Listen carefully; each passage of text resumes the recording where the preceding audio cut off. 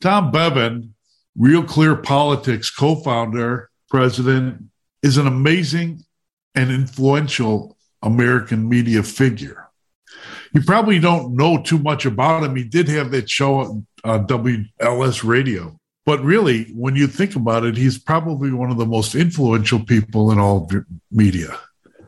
Every day on his website, Real Clear Politics, you get views and opinion from the left, the center, and the right, the way we used to do when we had a country that respected differences.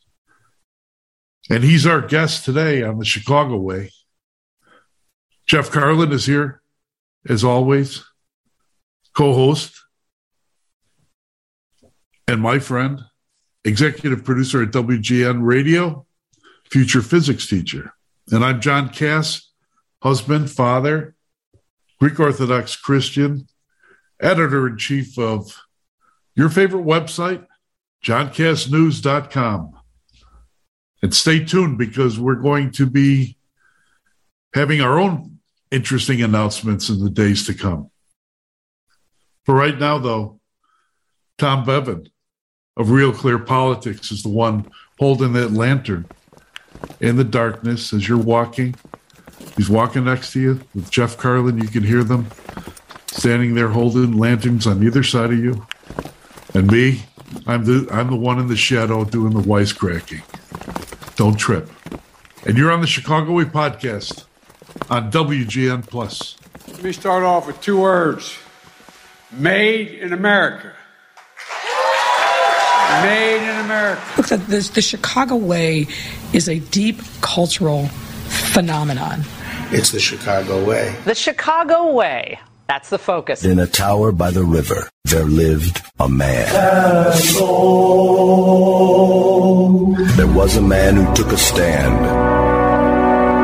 With pen and paper in his hand, defeating foes in every ward with a pen more mighty than the sword. No escape from his ink lasso in a tower by the river, Castle. Here's how you get him. He pulls a knife, you pull a gun. He sends one of yours to the hospital, you send one of his to the morgue. That's the Chicago Way. 4 weeks to go, about a month, before Americans decide what kind of nation we're going to have. And everything's on the line nationally and locally.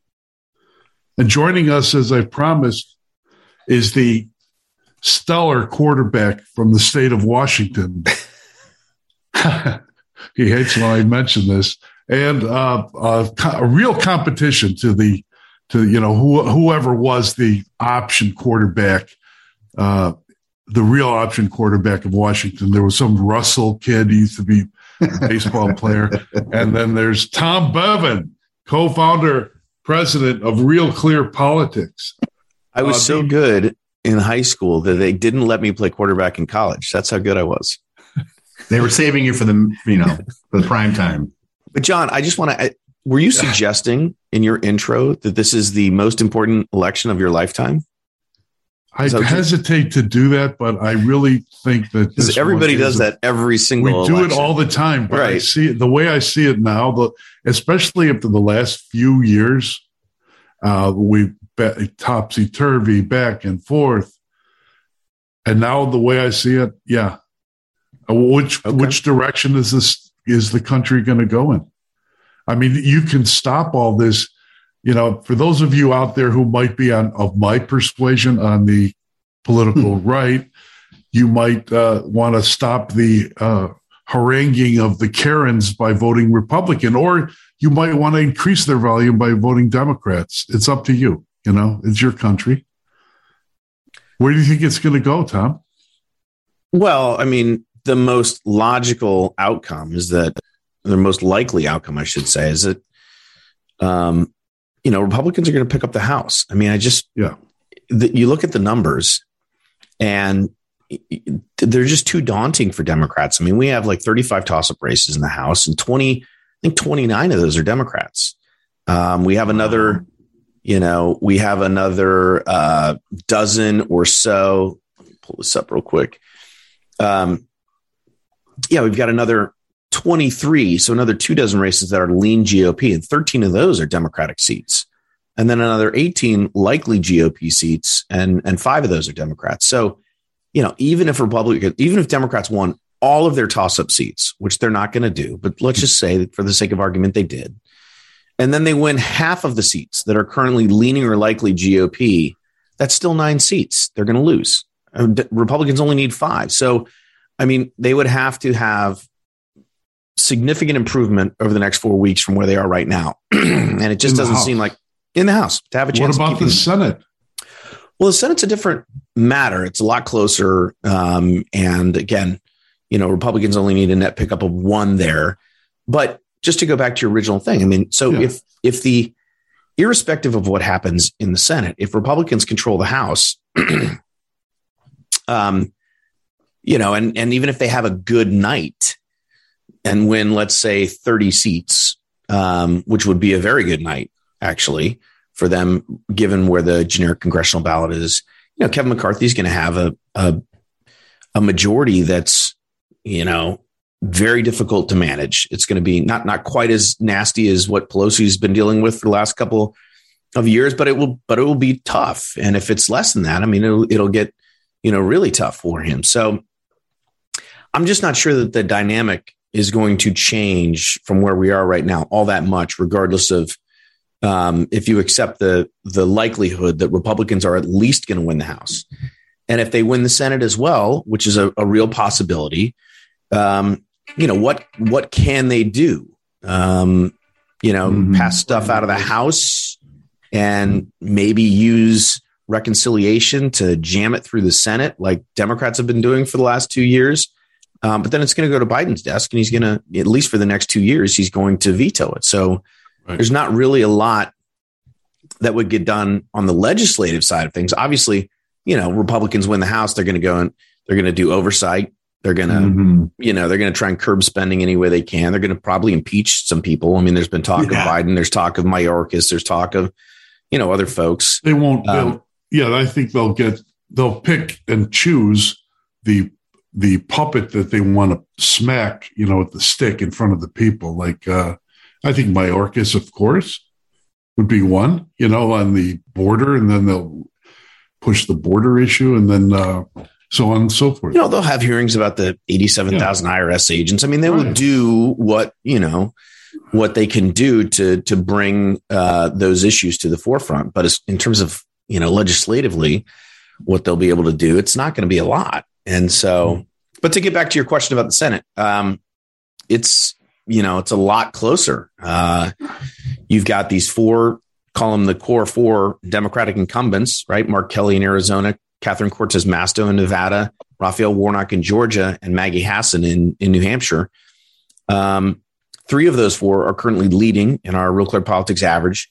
The only one who's not is Catherine Cortez Masto. She's trailing Adam Laxalt by a couple of points and is behind in all the most recent polling. And so that would be a net pickup for the Republicans of 1 seat. On the other hand, we've got 4 Republican seats that are in play. North Carolina seat, which is open, Ron Johnson's seat in Wisconsin, the Ohio seat, which is open, and then Pennsylvania, which is an open seat. Republicans lead in 3 of those 4.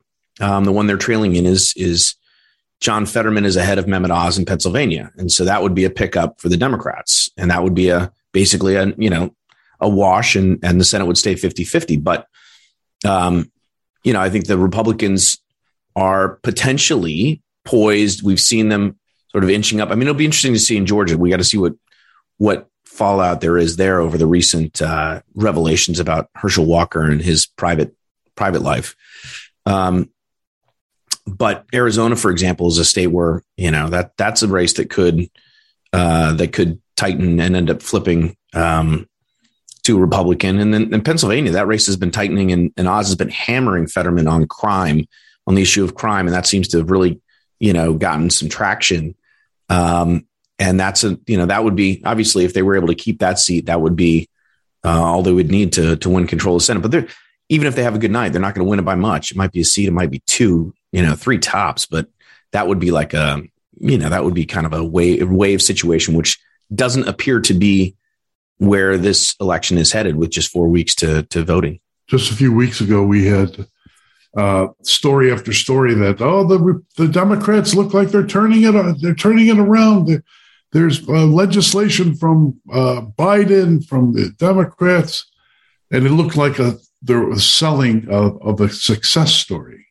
And then I look at Real Clear Politics, and I notice a poll that applies here to those of us in the Chicago area, that applies to the Catholic vote.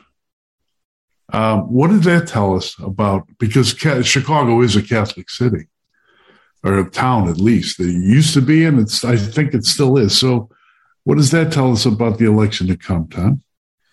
Well, I mean, Catholics are divided. And I think that they're sort of lukewarm on Biden and the Democrats, as are other. I mean, honestly, I think Catholics are probably the biggest constituencies in this election are women, suburban women, who, really shifted toward Democrats when Trump was in office, but seem to have been floating back towards Republicans. And then, of course, you've got, the Dobbs decision that really sort of energized Democratic leaning women and perhaps some moderate Republican women. But I mean, you think about these states, you think about like the suburbs of Atlanta and Philadelphia and, Milwaukee and Phoenix. These are crucial areas in states that are going to be really, really tight. And then the other constituency that's really important and potentially game changing for Republicans is the Hispanic vote. I mean, we've seen story after story about how Hispanics have moved toward Republicans, not just in South Texas, although they have moved there pretty dramatically.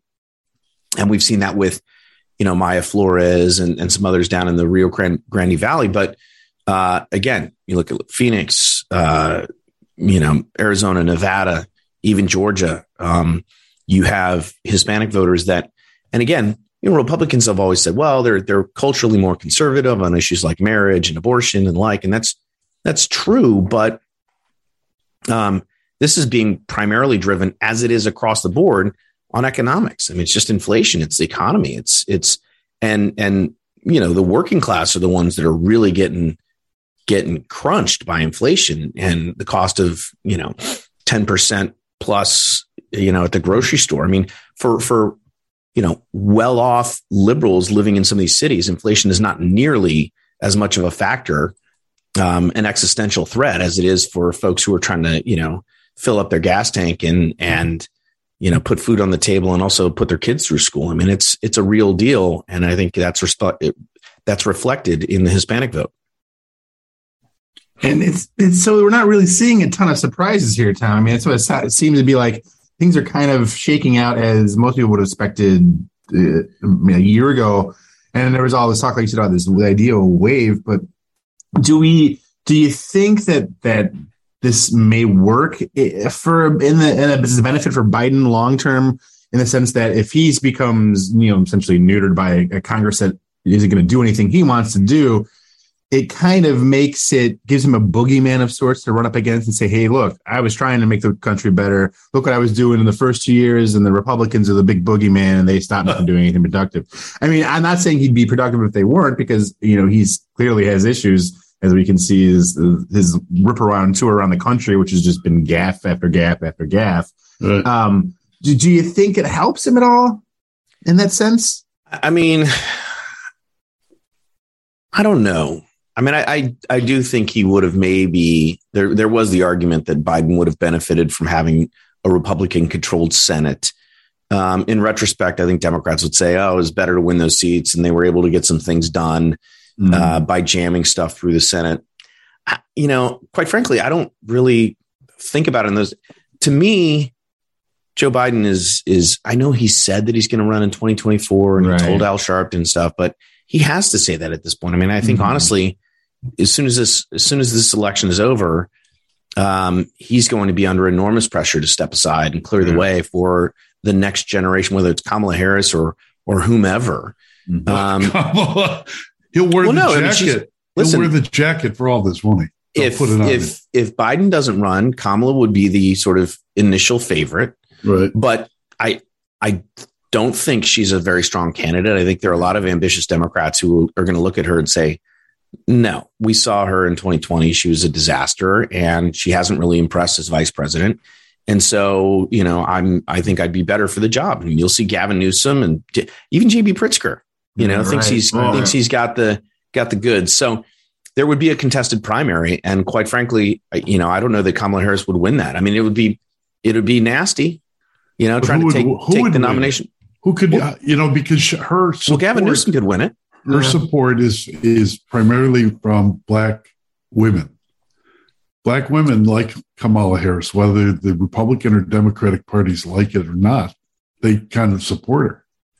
And so whoever takes her on will be risking that vote, which is key to the Democratic fortunes. I fully understand and agree that it would be it would be a nasty primaries for whomever it is trying to take away the nomination from the first African-American female vice president. Would be a really nasty, divisive primary. And that person, whether it's Gavin Newsom or Pete Buttigieg or someone else, would be, accused of racism and misogyny and sexism and all these crazy things. Which is what happened basically in 2020, during that whole primary process. I mean, it's the whole, Elizabeth Warren, I would have won if I just had a penis. I mean, it's just craziness. Right. So anyway, not good news for the Democrats. But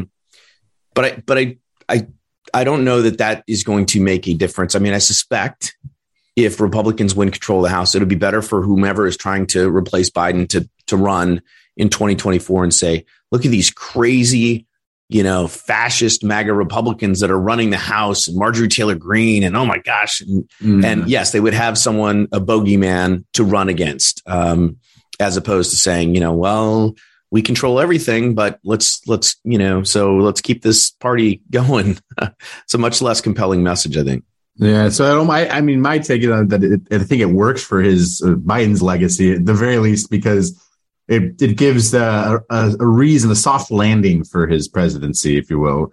I could have seen him trying to push stuff through and spiraling this country quickly into, some sort of animus that leads to maybe violence or something, because he just is all over the place and doesn't make much sense. And, don't exactly feel a lot of confidence in the guy. And so now I think he's got this way of, I couldn't do anything, so I'm gonna retire. It's time. It's gonna be a tough road, that kind of crap. And I think you're right. I think the Kamala thing is almost reflective of 2016, where it was like the party that decided that, it was Hillary Clinton's time. She had done everything. We can't not do it. It's hers. And the Democrats run in that same idea that, Kamala's, she's the one. We can't not pick her.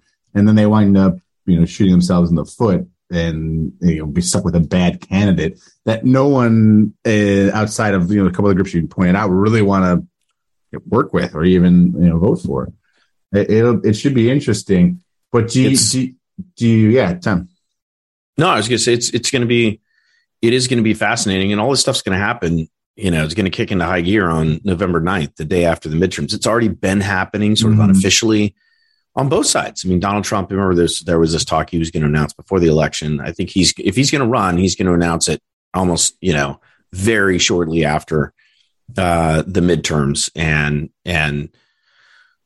try and clear the field, which I think he will. But so we're going to be in the thick of 2024, like in 4 weeks and a day or whatever it is. What is that condition, that the mental condition we're all suffering from, that I use before I ruined both shoulders? I used trout fishing and pardon me, whiskey to deal with it, and that's the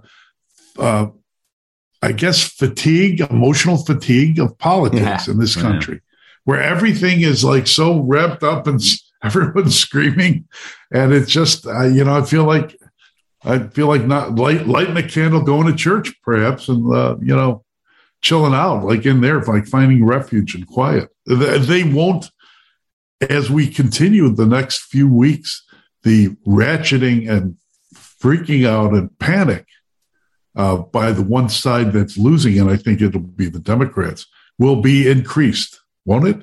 They're not just going to sit there and lose power and be blamed for it calmly, are they? I mean, that's part of the process, right? Of every election cycle is you have they have these sort of rhythms and we get to 2 weeks and it's not looking good and you'll start to see the finger pointing and the recriminations, preemptively and all that stuff. Right. And there will be some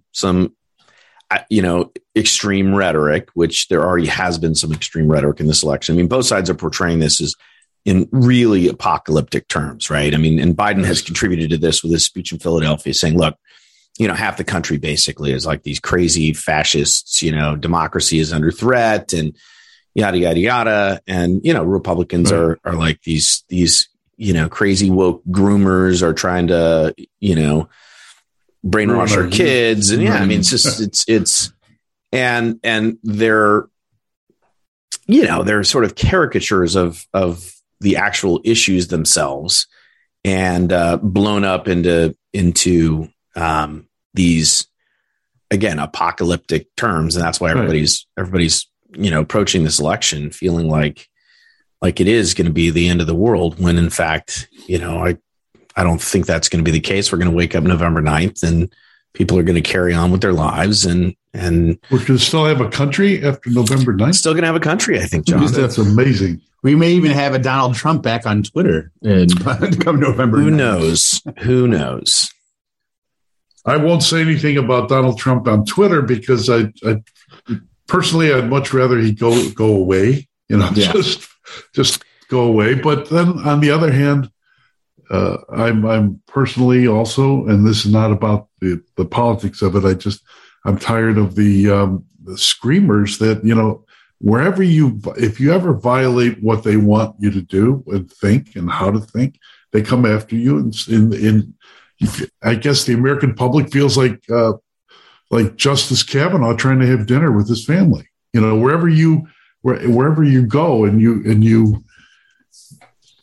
you differ with them, you're going to be shouted down in the public square and screamed at. And I think that has something to do with the election. And I don't think we appreciate the anger that most Americans feel toward that.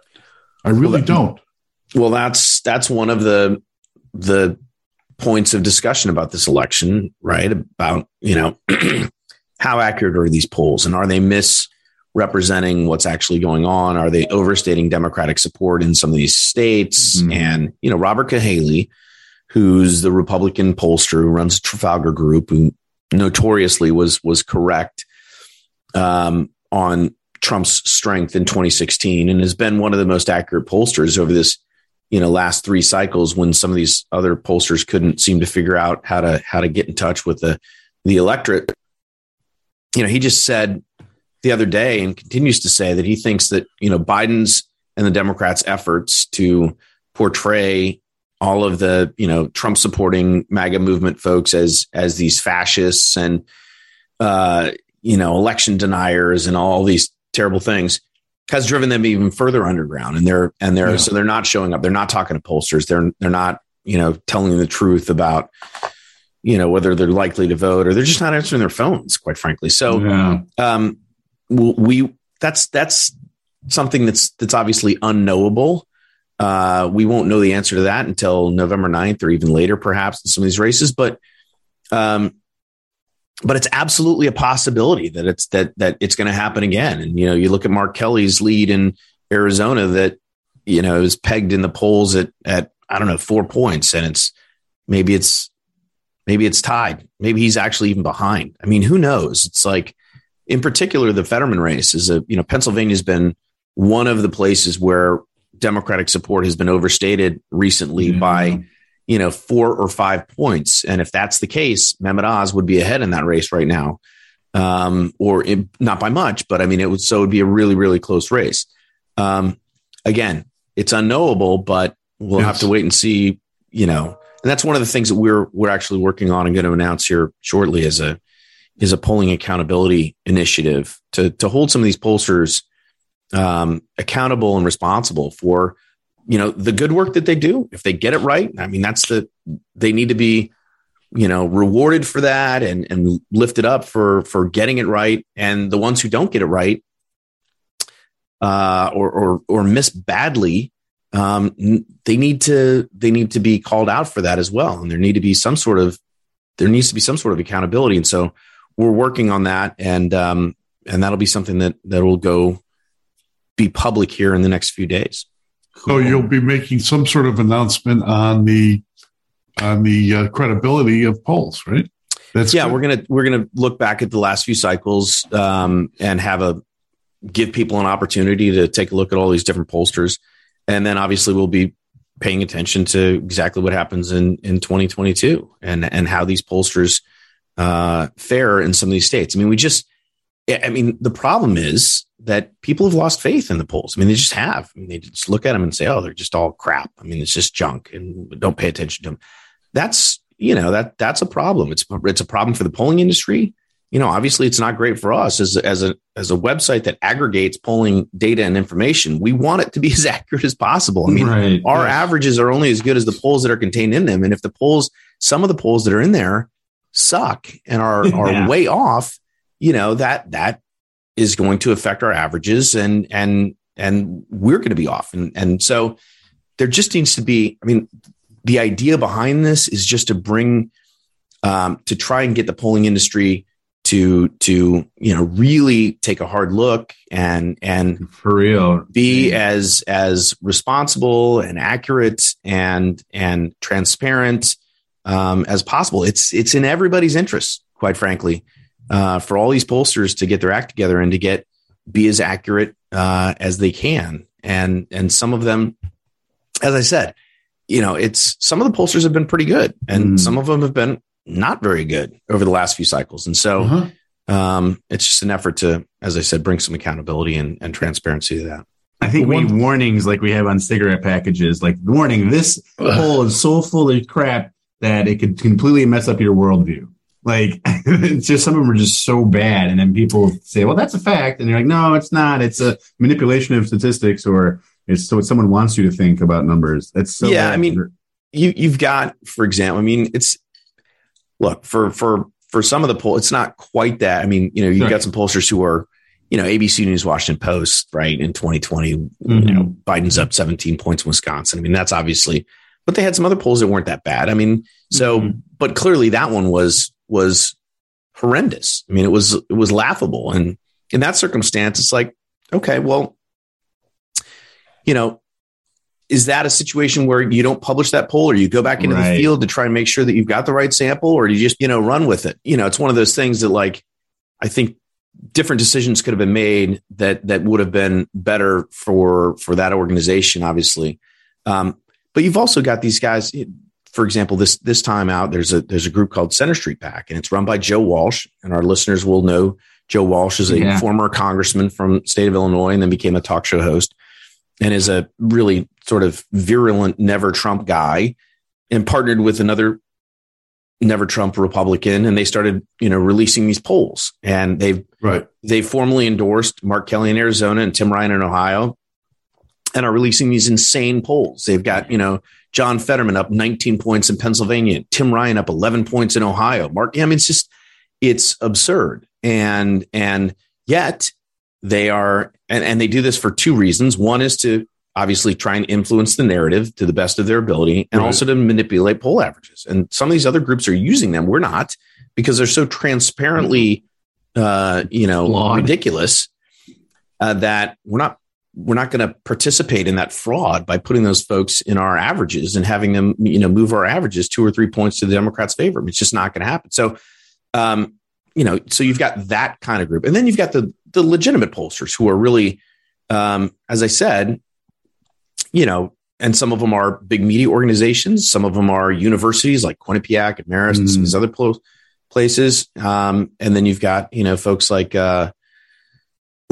Trafalgar that I mentioned, that are polling in a variety of these places. And so we'll see what happens, but it's something that I think needs to happen, that pollsters, again, are held accountable for their work, for the good and the bad. It's the kind of thinking that newspaper editors once would employ when they cared about their their readers and their place in the industry. One thing you can't do, though, Tom, is you can't legislate or compel political writers not to wrongly manipulate or take polling data and twist it so that their short-term political aims can be satisfied. There's no way to do that, right? I mean, they can get a piece of something and twist it the way they want. Yeah. But at least we'll have the basis to make analysis and understanding of what they're doing. So that's great news. Yeah. Well, we're looking forward to it. Well, Tom, we've taken up a ton of your time, and I always love getting you on here, and especially when we get close to election days and talking polls and stuff. It's always fun. Have to plug Real Clear Politics, a bunch of great stuff on the page this morning as we're recording this. Heather McDonald's The Marijuana Myth is a great read. I recommend that. And I do love that Adrian Woolridge from Bloomberg, The 5 Ideas That'll Reshape Capitalism. That's a good piece. Next century. Really interesting piece about technology and how money is going to shift and just change the way we think about everything. So really good stuff on there today. Thanks, Tom. Appreciate and the piece on Tim Scott, the mission of Tim Susan's Scott. piece on Susan Crabtree. Mm-hmm. And the one from Wegman on the Catholic vote. Phil and Susan are doing good work. They are superstars. Outstanding. Absolutely. Yeah. I'm in awe of them and of you too, because of your ability to run to the right side and go back across your body, my friend. Yes, clearly. Who needs that Russell guy? Thanks, Tom. We've got Geno Smith now. We're doing fine. Okay. All right, guys. Thanks. Appreciate it. Bye. For Tom Bevan, Real Clear Politics. And a fascinating idea that he's coming up with, that assessment of polls. Because do we ever need that in this country? Yes, we do. And for Jeff Carlin, WGN's executive producer, future physics teacher, master of pies baker, friend of cats. And for me, John Kass, husband, father, Greek Orthodox Christian, editor-in-chief of your second favorite news website, johncassnews.com. It'll be a tough several weeks. We're going to ramp it up here on the Chicago Way. So follow us closely, okay? We love you guys. And see you next time on another edition of the Chicago Way podcast on WGN Plus.